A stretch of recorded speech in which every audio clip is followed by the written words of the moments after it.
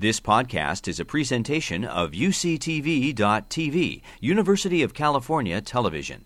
Like what you learn? Help others discover UCTV podcasts by leaving a comment or rating in iTunes. Thank you and welcome, everybody. It's an honor for me to be here to speak before the Center for Health Quality and Innovation and Implementation. I'm Mark Laret, CEO of UCSF Medical Center.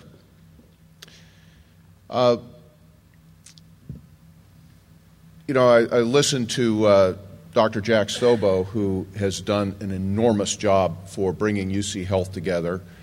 I listened to Terry, who talks about the effect of healthcare on every aspect of our world, and I'm reminded that David Feinberg, who runs UCLA Medical Center, and I both sit on a round table, and a few weeks ago we had a presentation by a former HHS Secretary, Mike Leavitt, who is also the former governor of Utah, a devout Mormon, and he was explaining that just at the Easter services at his church, the head of the Sunday school was talking to the kids about Jesus and dying on the cross and so forth, and he asked the kids, "Now, can anybody tell me what the resurrection is?"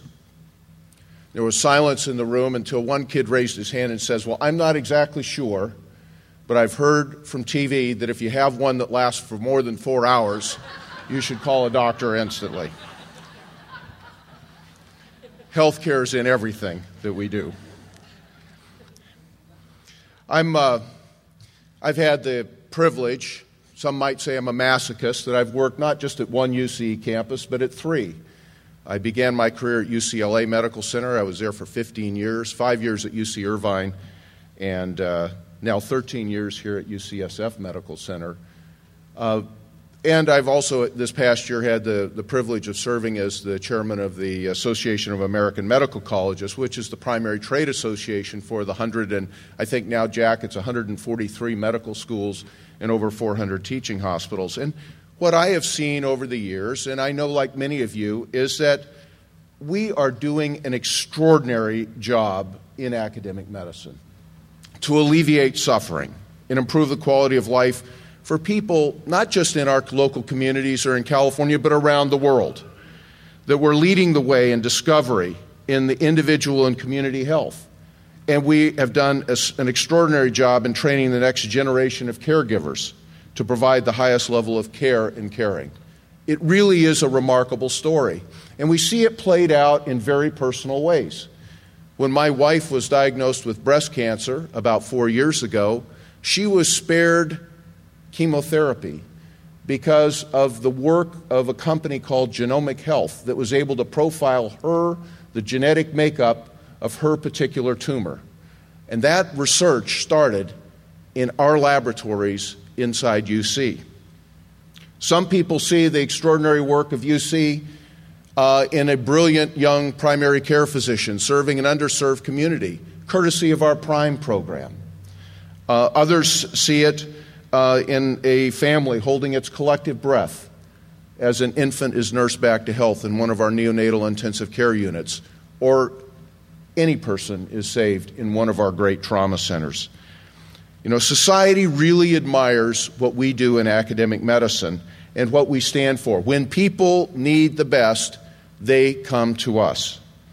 And I hope you take great pride in the role that you play in this endeavor, as I do, of being associated not only in academic medicine in general, but with the University of California in particular. But in case you haven't noticed, in spite of the great causes we stand for and the remarkable work we've done, our world in academic medicine is at great peril. Start with unprecedented budget cuts to education.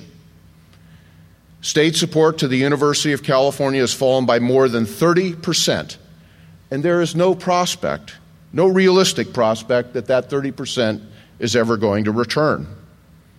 We see at UCSF that we are losing medical students to Harvard, Stanford, and Penn because it's cheaper for students to go there with the endowments and the support that they'll have there than it is to pay the out-of-state tuition that they would have at UCSF. Across the nation and across UC, tuition and student debt are at an all-time high. How about the NIH? The doubling of federal investment in medical research is a distant memory now. Now an inflationary increase is a best-case scenario. As a result, we're seeing some of our best and brightest young scientists completely discouraged about pursuing an academic career. Clinical income is under siege. Medicare and Medicaid already fail to cover the cost of providing care in our teaching hospitals. And professional reimbursement from these payers is so low that many physicians no longer see Medicaid patients, Medi-Cal patients, or Medicare patients. Yet in every deficit reduction program, every one, Medicare and Medicaid budgets will be significantly cut. Cuts to disproportionate share payments that have been extremely important to the 5 UC medical centers are just around the corner. Indirect and direct medical education supplements are under attack. And the new insurance exchange threatens to displace commercial payments that have propped up our UC medical centers and most teaching hospitals around the country. And look what's happened to commercial insurance. Contract rates that we've negotiated don't hold when employers tell the health plan, we're not going to pay those rates. Health plans come back and we end up renegotiating new lower rates. Clinical income now covers not only the cost of operating our clinical enterprises, but increasingly it's covering the cost of the education and research mission. As clinical income falls, the entire academic enterprise of each of our centers is threatened as never before. And this is just a partial list. We could go on. But it's not just the number in the magnitude of the changes raining down on us. It's the rapidity which they are coming at us. And further, we don't have any influential friends who are really standing up on our behalf. President Obama, both parties in Congress, and in fact society at large, seem to agree on one thing. They are demanding a change in society's long-standing compact with academic medicine. They are saying to us, in short, yes, we appreciate and admire what you do, cutting-edge research, training excellent physicians and other caregivers, providing exceptional medical care, and we want to get it from you too when we need it. Keep it up. Do more of it. Do it better. And by the way, we're going to cut what we pay you to do it. Individually and collectively, we will continue our fight to fend off the NIH, Medicare, and Medi-Cal cuts, to bolster support for education, temper regulatory expectations. But let's just really be honest about it. The overwhelming political and economic sentiment today is that our nation spends far too much on health care. Along with the economic downturn and fervor to reduce federal deficits, the fact is that few of our advocacy efforts are likely to yield more than modest tweaks around the edges. The die has really been cast. Chicago Mayor Rahm Emanuel once famously said, "Never let a good crisis go to waste." And I believe, and I'd like to convince you today, that the crisis we have at hand is, in fact, a great opportunity, if only we have the courage to grasp it. It won't be painless and it won't be quick. As Thomas Alva Edison said, quote, "Opportunity is missed by most people because it's dressed in overalls and looks like work." That's what this opportunity is. It's dressed in overalls and looks like work. So let me set the framework for the change I believe we can and must make. My slide is up. Some of you may recall this 1994 book, Built to Last, Successful Habits of Visionary Companies by Jim Collins and Jerry Porras. They compared similarly sized companies in similar industries over time and attempted to identify the key variables that enabled some companies to achieve far greater success than their comparators. Collins and Porras argued that when organizations face a changing world, the first question the visionary ones ask is not, how should we change? Instead, the visionary organizations first ask, what do we stand for and why do we exist? The answer to that question becomes the stable, unchanging rock on which their enterprise is built, leaving all else subject to change. As they said it best, visionary companies distinguish their timeless core values and enduring purpose, which should never change, from their operating practices and business strategies, which should be changing constantly in response to a changing world. Their yin-yang diagram differentiates what should never be changed and always be preserved, core values and core purpose, from what should and must change, cultural and operating practices, and specific goals and business strategies. And let me suggest to you that our values in UC Health, and in fact in all of academic medicine, are really stated very simply. With high ethical standards and a belief in the value of every human, our mission is to train the next generation of caregivers to carry out the biomedical and population health research and to care for our patients and our communities. That's what we're all about. That's what UC stands for.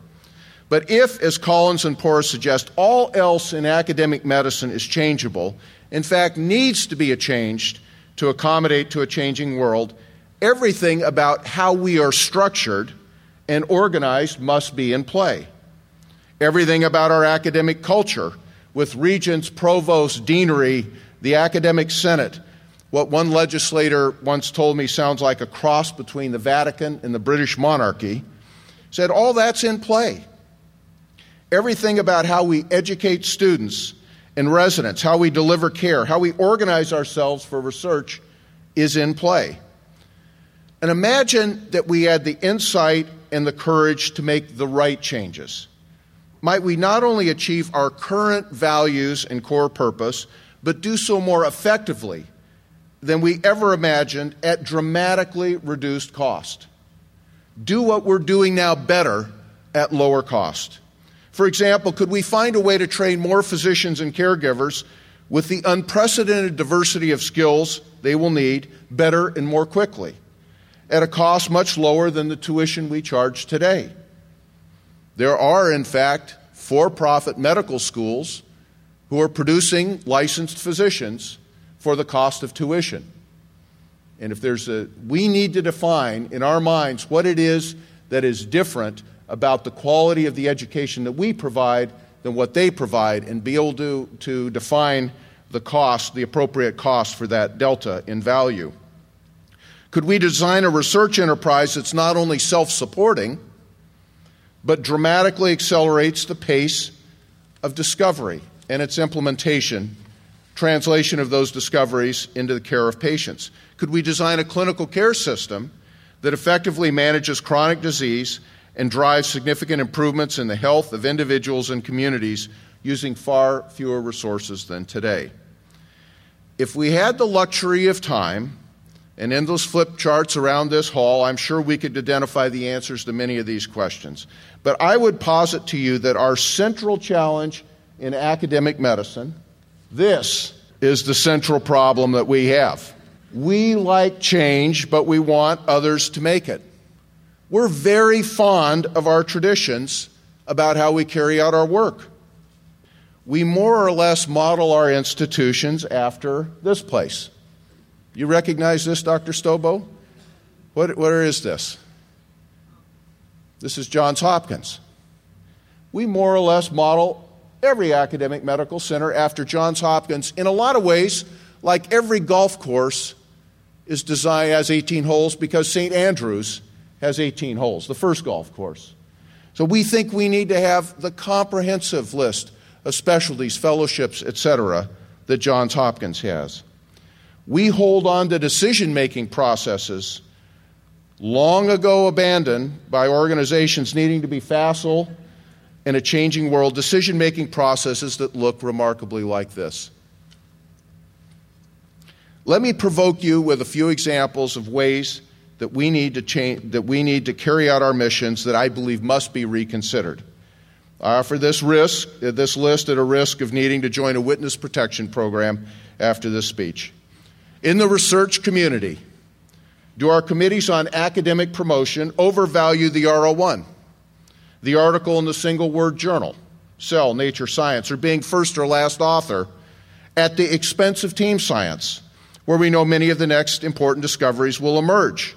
Are we snobs when it comes to working with industry, where billions have been invested in genomic infrastructure? While we salute the physician scientist who is eligible to go get his or her first R01 at the age of 41 or 2, do our basic scientists truly embrace collaboration with surgeons? In the education community, why does medical school still take 4 years? Is the 100-year-old Flexner model still right for today? Why is so much accreditation still time-based when we've been talking about competency-based accreditation for years?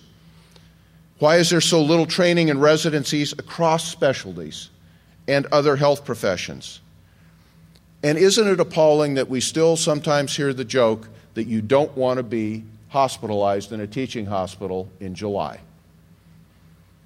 In the patient care community, why is inpatient care still the center of our world? Is it because we have become addicted to the reimbursement associated with inpatient care, and that has kept us from seamlessly integrating beyond ambulatory care to skilled nursing, mental health, rehab, home care, and hospice?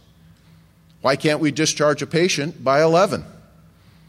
Why does the physician office visit, as Terry pointed out, why is the physician office visit, which you might argue is the single least efficient model for delivering care, still persist as the common denominator for our healthcare models?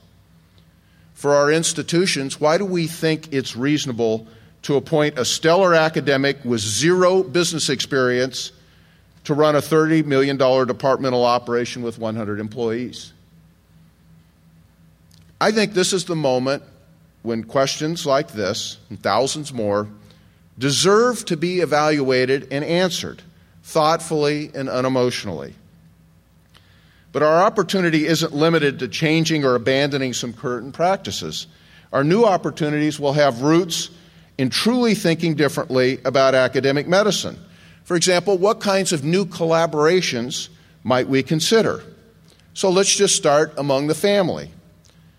Do the 6 University of California medical schools really need 6 separate IRBs, 6 separate medical school curricula taught by 6 different faculties?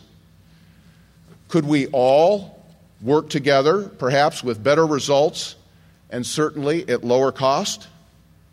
Maybe the answer to this question could be extended to 143 medical schools.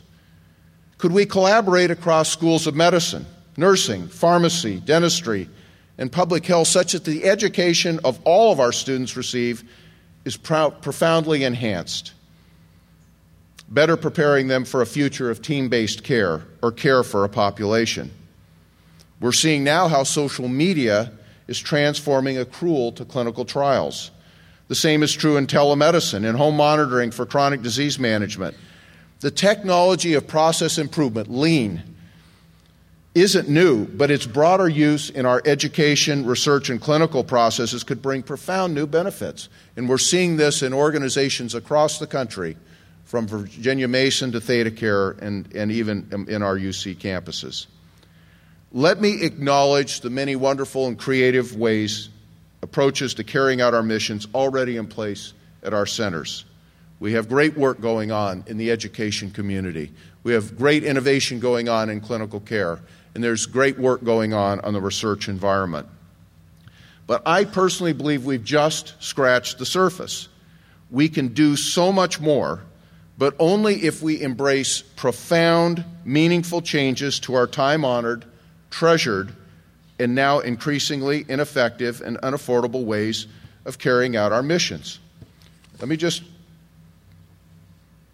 read to you a couple paragraphs from a New York Times article that appeared this week. Duke University withdraws from online course group. Duke University has pulled out of Semester Online, an education consortium that will offer online undergraduate courses for credit after faculty members objected. The consortium announced Tuesday it would offer 11 courses this fall from Boston University, Brandeis, Northwestern, University of North Carolina, Notre Dame, and Washington University in St. Louis. But the Arts and Sciences Council at Duke, which represents faculty members from the university's largest undergraduate college, voted 16-14 last week against participating in the consortium. As late as early March, there was no generalized opposition to joining Semester Online, but when the proposal was circulated in March, some people who've not heard of it before or not paid sufficient attention got concerned. Now here's the essence of it. When Dr. Lang saw the consortium as expanding the courses available to Duke students, some faculty members worried that long-term effect might be for the university to offer fewer courses and hire fewer professors. Others said there'd been inadequate consultation with the faculty. There's great opportunity for collaboration, but there's a perfect example of how our structures and our commitment to the traditions of how we've always done things is holding back real progress. As I reflect back on my career, I'm reminded how much we as an industry have changed. In 1980, UCLA had a screening clinic in the lobby of the medical center to determine which patients to accept based on their teaching value. An OB chair once told me that his department had no interest in catching healthy babies. Patient satisfaction and quality and safety were not measured in any systematic way, and our performance on all of them by today's standards was poor. Our hospital was highly inefficient by today's standards, and back then when we set our hospital rates each year, the insurance companies dutifully paid them. Why don't we go back to that? Oh no, that's not my speech here. We set our rates, the insurance companies paid them. So why do we look differently today? The simple answer is we changed when we had to. Not when we wanted to, not when we saw it coming. We did it when we had to. When managed care and DRGs became a reality in the 1980s, we didn't like it. We were vociferous in our opposition. But we changed and became more efficient. When ACGME approved the first duty hour limitations in 2001, academic medical center community did not like it. But we adapted, and along the way, we've likely saved many lives and many careers. When severe federal research penalties were assessed to some high-profile institutions in the 1990s, we were all concerned, and then we upgraded our own research practices. When the IOM quality and safety reports were issued, and when Medicare first introduced HCAPs and value-based purchasing, we weren't enthusiastic. But today, our academic medical centers are putting patients first, delivering the safest and highest quality care in our history. We're not strangers to change. We've changed in response to all kinds of market, regulatory, and legislative changes in the past. But I'd argue, ladies and gentlemen, that today is different. Until today, we've not been asked, much less forced, to completely reconceptualize the very way we achieve our core purposes. But that's exactly what society is asking and demanding of us. Do more, do it better, do it with far fewer resources. If we fail, we face the real prospect of being displaced by a disruptive innovator outside our community who dares to think differently about how to achieve our core purposes. And we're already seeing the signs of it. Cancer Treatment Centers of America doing some very innovative things. We're seeing it in these for-profit medical schools. The prospect of disruptive innovation is very real. I would like to start the video. Some of you may be old enough to remember when this originally aired. Today we celebrate the first glorious anniversary of the Information Purification Directives. We have created, for the first time in all history, a garden of pure ideology, where each worker may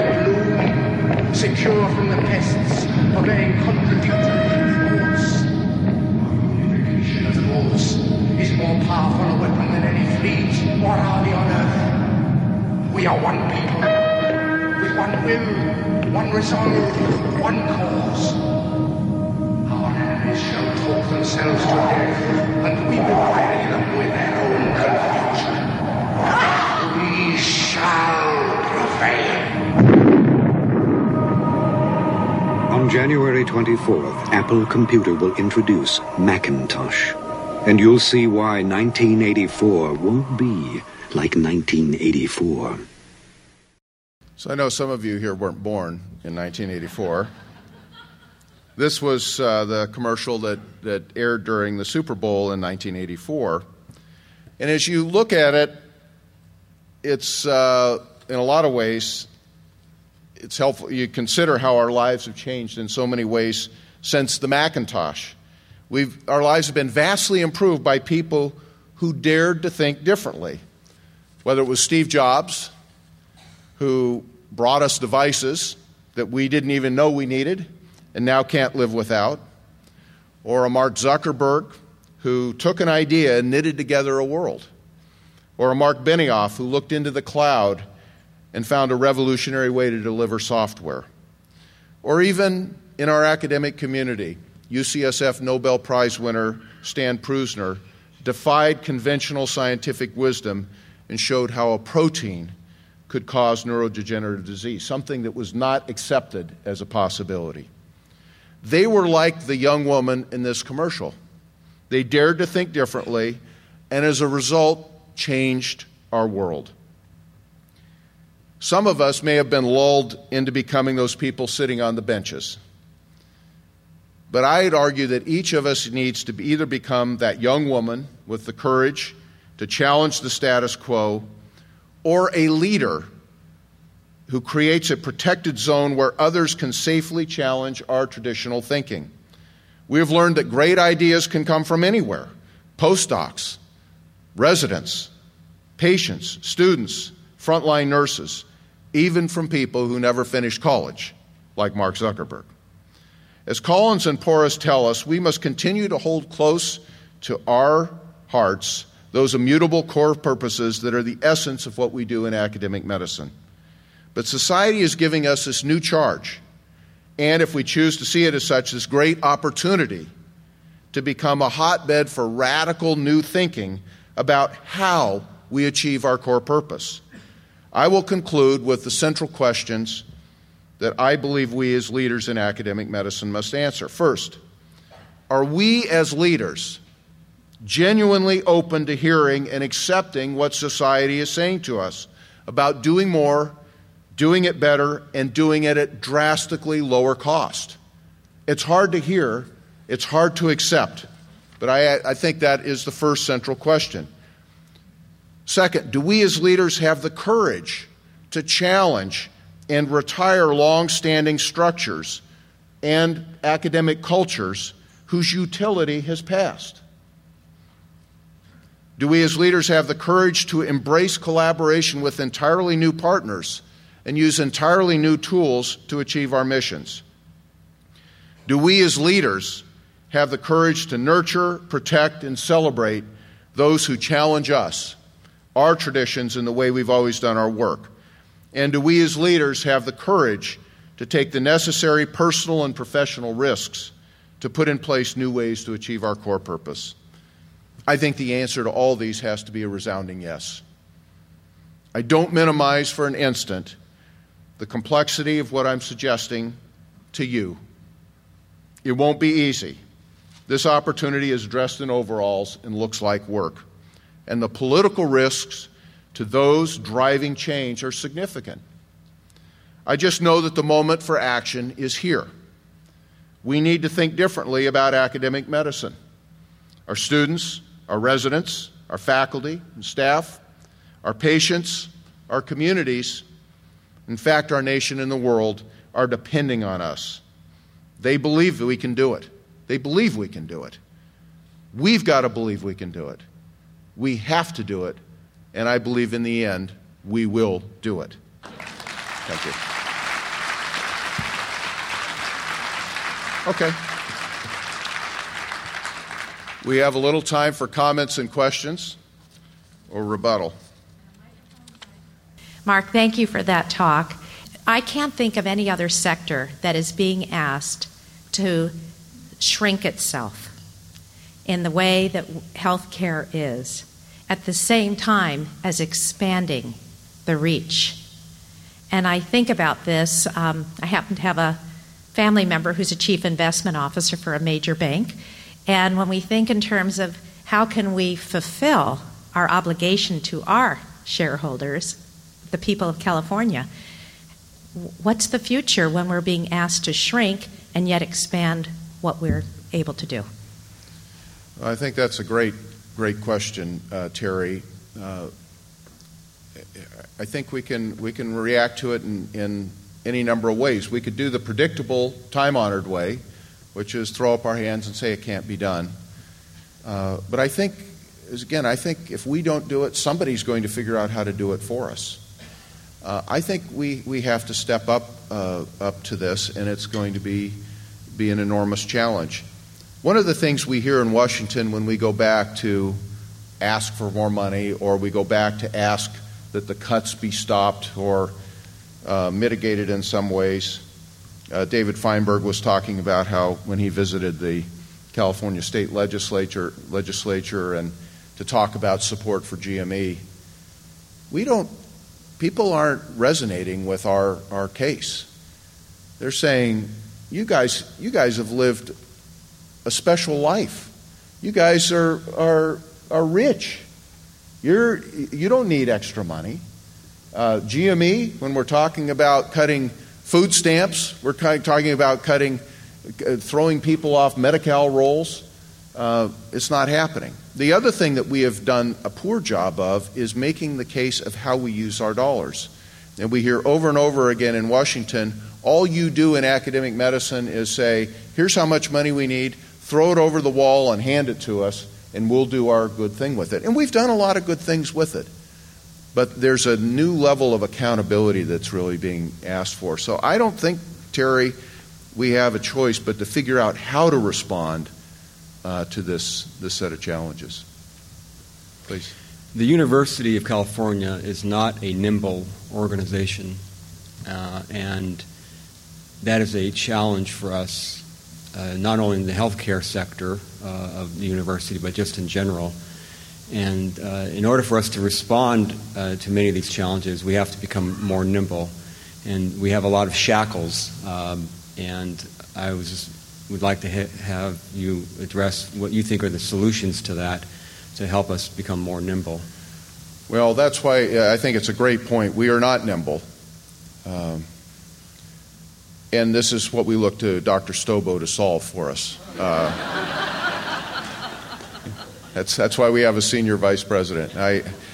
I do think, though, that through Dr. Stobo's leadership, frankly, there's been some great progress made in members of the Board of Regents beginning to understand that the world that we're operating in, the academic medical world, the clinical world, is an extremely competitive one, and we can't operate in the non-nimble way that we have in the past. And so I'm optimistic that the realization is starting to take root at the highest levels of the university that there's something different needs to happen in order to allow us to compete more effectively. I think that's going to be an enabling tool, but I think then we have to figure out how are we going to become more nimble ourselves, and how do we start to take on decision-making processes? How do we get the best of the collaboration and the communication, the consultation that makes an academic world so great, and how do we compress that, do it fully and in a meaningful way, but how do we then turn that into meaningful action? And I think that's the issue that we're going to have to take on ourselves. But I think when we look at who are our competitors, it isn't other major academic medical centers. In every one of our markets, they're smaller or maybe even large community hospitals or health systems that have one focus, and they are designed to fulfill that focus more efficiently than we do. Thank you. Mark, I'm Ralph Green from UC Davis. And we've met previously. You've been a strong supporter of one of the programs that you mentioned in your very inspiring delivery, and that is that one of the advantages that we have is the collective power of our organization and the capacity to cooperate, to eliminate to some extent redundancies, and to amalgamate our potential. So specifically, one of the things that we're doing, and we have a poster here, my colleague and mentee, Dr. Ju Song, has been moving forward the initiative to work together in the laboratory medicine pathology departments. There are many other examples as well I see from some of the posters around here that have taken root. And I think that we have a tremendous potential to use those opportunities to grow even bigger rather than competing among ourselves, to compete outside of the UC. And so I think that this forum is an excellent opportunity to do so and serve as a seedbed for other such ventures. Thank you. Extremely well said, and I couldn't agree more. Hi, Mark. Thanks for your comments. Steve Panelat at UCSF. I really liked your slide that said change is good, you go first. And I think that's exactly right. The change is, in fact, difficult. And there are winners and losers when we change. And even if we can see a vision for the future of what it looks like, we know that on the road there are going to be people who will benefit from that change and have a better future, and there will be inevitably losers. And I'm just wondering how we should be thinking about that. And is there what do we do to sort of mitigate the losses to perhaps lower the barriers to change, and how you think about that, and maybe perspective on change in the past? Well, I should turn the question around to you, Steve. Steve leads our palliative care program, so maybe he knows best about dealing with talking about loss. I do think, Steve, one thing that will help us is a clearer vision of what an ideal state looks like. I think we're not sure what that is today, and I think that view varies whether you're a regent or the president of the university or a chancellor or a dean or a department chair or a hospital CEO. And I think our first job is to come together and say, this is what we think an optimal state is. Maybe it doesn't optimize this mission, but it does the best job of that mission in the context of the others, and optimizes it in the market, but as well working with the individual campus and part of the university, carrying out our public mission and so forth. There's a lot of issues that we need to balance. But I think if we can develop a clearer sense of what that future state looks like, it will be clear that there are going to be some winners and losers along the way. But if we can slowly iterate ourselves to that over some period of time, which is what my big worry is that the changes are coming at us so rapidly, we won't have the time to do a thoughtful, rational modification of our structures or processes. But if we do, I think that's the way we start to get there. But until we have that clearer sense of where we're going, I think this just feels like precipitous or arbitrary changes being forced on us either by the feds or the state or by the hospital or the chancellor or the dean. Great, thanks. Thank you. Hi, Mark. Hi, everyone. I'm Jeff Belcora. I'm at UCSF. Thanks for your remarks. And I guess I would like your thoughts on you as a CEO, others with fiduciary responsibilities to the organization. How, and you probably have lawyers and things counseling you not to show weakness. And yet, how do you move forward? How do leaders move forward, acknowledging and being humble about the weaknesses we have and the failures we have, without exposing our organization to attack by people whose motives may be to, destroy us or take it down, or, it seems like a real challenge. I'm curious about your thoughts. Yeah, it's a terrific question, Jeff. My sense is that all of this starts with trust and transparency, and it's difficult in working with the unions right now. They feel aggrieved. They've experienced what many in the UC have experienced: rising healthcare premium costs, increased contributions to their pension, so forth. And the particular issue at hand for AFSCME and UPTE and CNA is the introduction of a new, still very generous pension tier in July. I respect that, and I think we need to hear what it is that they're arguing, and hopefully they'll hear what we're arguing. But to answer the question, at least at a personal level, the way I reconcile all this is trying to go back to what is it that society is really asking of us.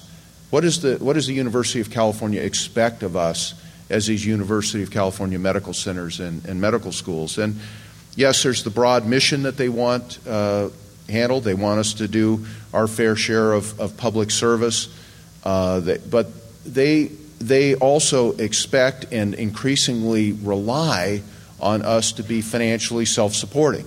They cannot afford this $10 billion enterprise, or how big is it, Jack? The medical 7. Well, maybe if the health plans help us, we can get to 10 next year. But this big clinical enterprise, it is so big and so much is on its back that it cannot fail. So when we make a decision about how do we look at reducing the number of FTE, it's not because there are people saying we don't need these people around anymore, but we benchmark ourselves with each other. We benchmark across the country. Others have figured out a way to do some of these things with less labor. We make that judgment. We don't want to do it, but society is saying we're not going to pay you. I don't know if we'll hear from some of our health plan friends later today, but clearly the idea of we've had price-based costing, or we've developed our prices based on what our costs are, and increasingly society is saying you've got to develop your prices, you've got to cut your costs to what we can afford to pay you. And I think that's a whole new mindset that we have to accept. So I take my fiduciary responsibility very seriously, not only to running the hospital, but also making sure that the entire academic enterprise thrives. And it's a hard message to always communicate. Thank you. Are we done? We have. I think we can just stop at the last. Okay, we'll do 2 more. Hi, I'm Shelley Greenfield from UC Yes, Irvine. I wanted to ask you about another set of colleagues. Many people in this room, I'm sure, resonate to your inspiring remarks and call for action. But we also have on the other side our scientific colleagues who would accuse us often, the implementers and the scientific part of implementation, which is evaluation, of being anti-innovation and too conservative. Do you see the two paradigms working together in the same institution? After all, business often doesn't, an industry. That is a scientific paradigm as we know it, and at the same time, on an equal basis, a paradigm that treats implementation and implementation science as an equal. Well, this is a topic that's worth a lot of discussion. I'll make 2 far too simplistic comments. The first is that I think we have, in the University of California, greatly undervalued the science of implementation, the science of process improvement, the science of integration, science of collaboration. That's not been viewed as promotion worthy, and there's not a lot of NIH dollars behind it, and thus it gets less valued. And I think that becomes a real challenge for us. I think the other issue is that even when we've had innovation and we know the innovation is there that we should implement, we often get stuck because we become addicted to the reimbursement system that supports the status quo. And that's something that we really need to take a long, hard look at ourselves to say, are we doing the right thing? Are we doing the thing that is the most pragmatic? And it takes real courage to say, toss that revenue-generating thing overboard because we don't believe it's putting us in the right place. And I think over time, that's what we have to do. We have to take those kind of bold steps in order to force ourselves to make the full transition to a new model of care, a new delivery system. You may have just answered my question. Maurice Herblin with United Healthcare, Medical Director. When we look at the infrastructure of healthcare today, so much of it is a heads and beds business, with inpatient care. And when we look at performance-based, value-based contracting, we have a very fierce competitor in California being Kaiser that, has a rolled-up model. How do you envision the UC system being able to transition from a financial standpoint to get away from that model to more of a value-based, performance-based model? Yeah, well, I think this is a great topic that Dr. Stobo at some point may want to have a special session on, but I'll just say briefly that I think every one of the UC med centers and clinical enterprises recognizes that the world is changing from a fee-for-service world to a prepaid world, or at least a case price world, and that is inherently going to require us to accept and manage risk in a better way. It's going to force us to make decisions about what is the most efficient place or provider to deliver care. And that may not always be in our centers in the way that we've done it. I think I'll just say for UCSF, we're kind of focusing on a couple of broad market strategies. One strategy is we want to be the regional referral center for high-end tertiary quaternary care. That's probably always going to be on a fee-for-service basis. As we get referrals from Kaiser, they'll likely pay us a case rate, as they currently do and for many of those services. But the bigger part of what we would like to transition to is being part of an accountable care organization where we are one part of a larger system where our rewards come because we've more effectively managed risk, we've kept the population healthy, we've kept them out of the hospital, and along the way we've shown our residents and students this is the future of healthcare. It isn't just necessarily about being exceptional in managing tertiary and quaternary inpatients. I think we see that future. The getting from where we are today to that point is going to be arduous, and it's going to require partnerships of the UCs with the Uniteds and the Blue Shields and the Anthems and others to better understand how to do that. So I look forward to that partnership, and I feel very optimistic about the road ahead. So thank you all very much. Thanks for your time. You've been listening to a podcast by University of California Television. For more information about this program or UCTV, visit us online at uctv.tv.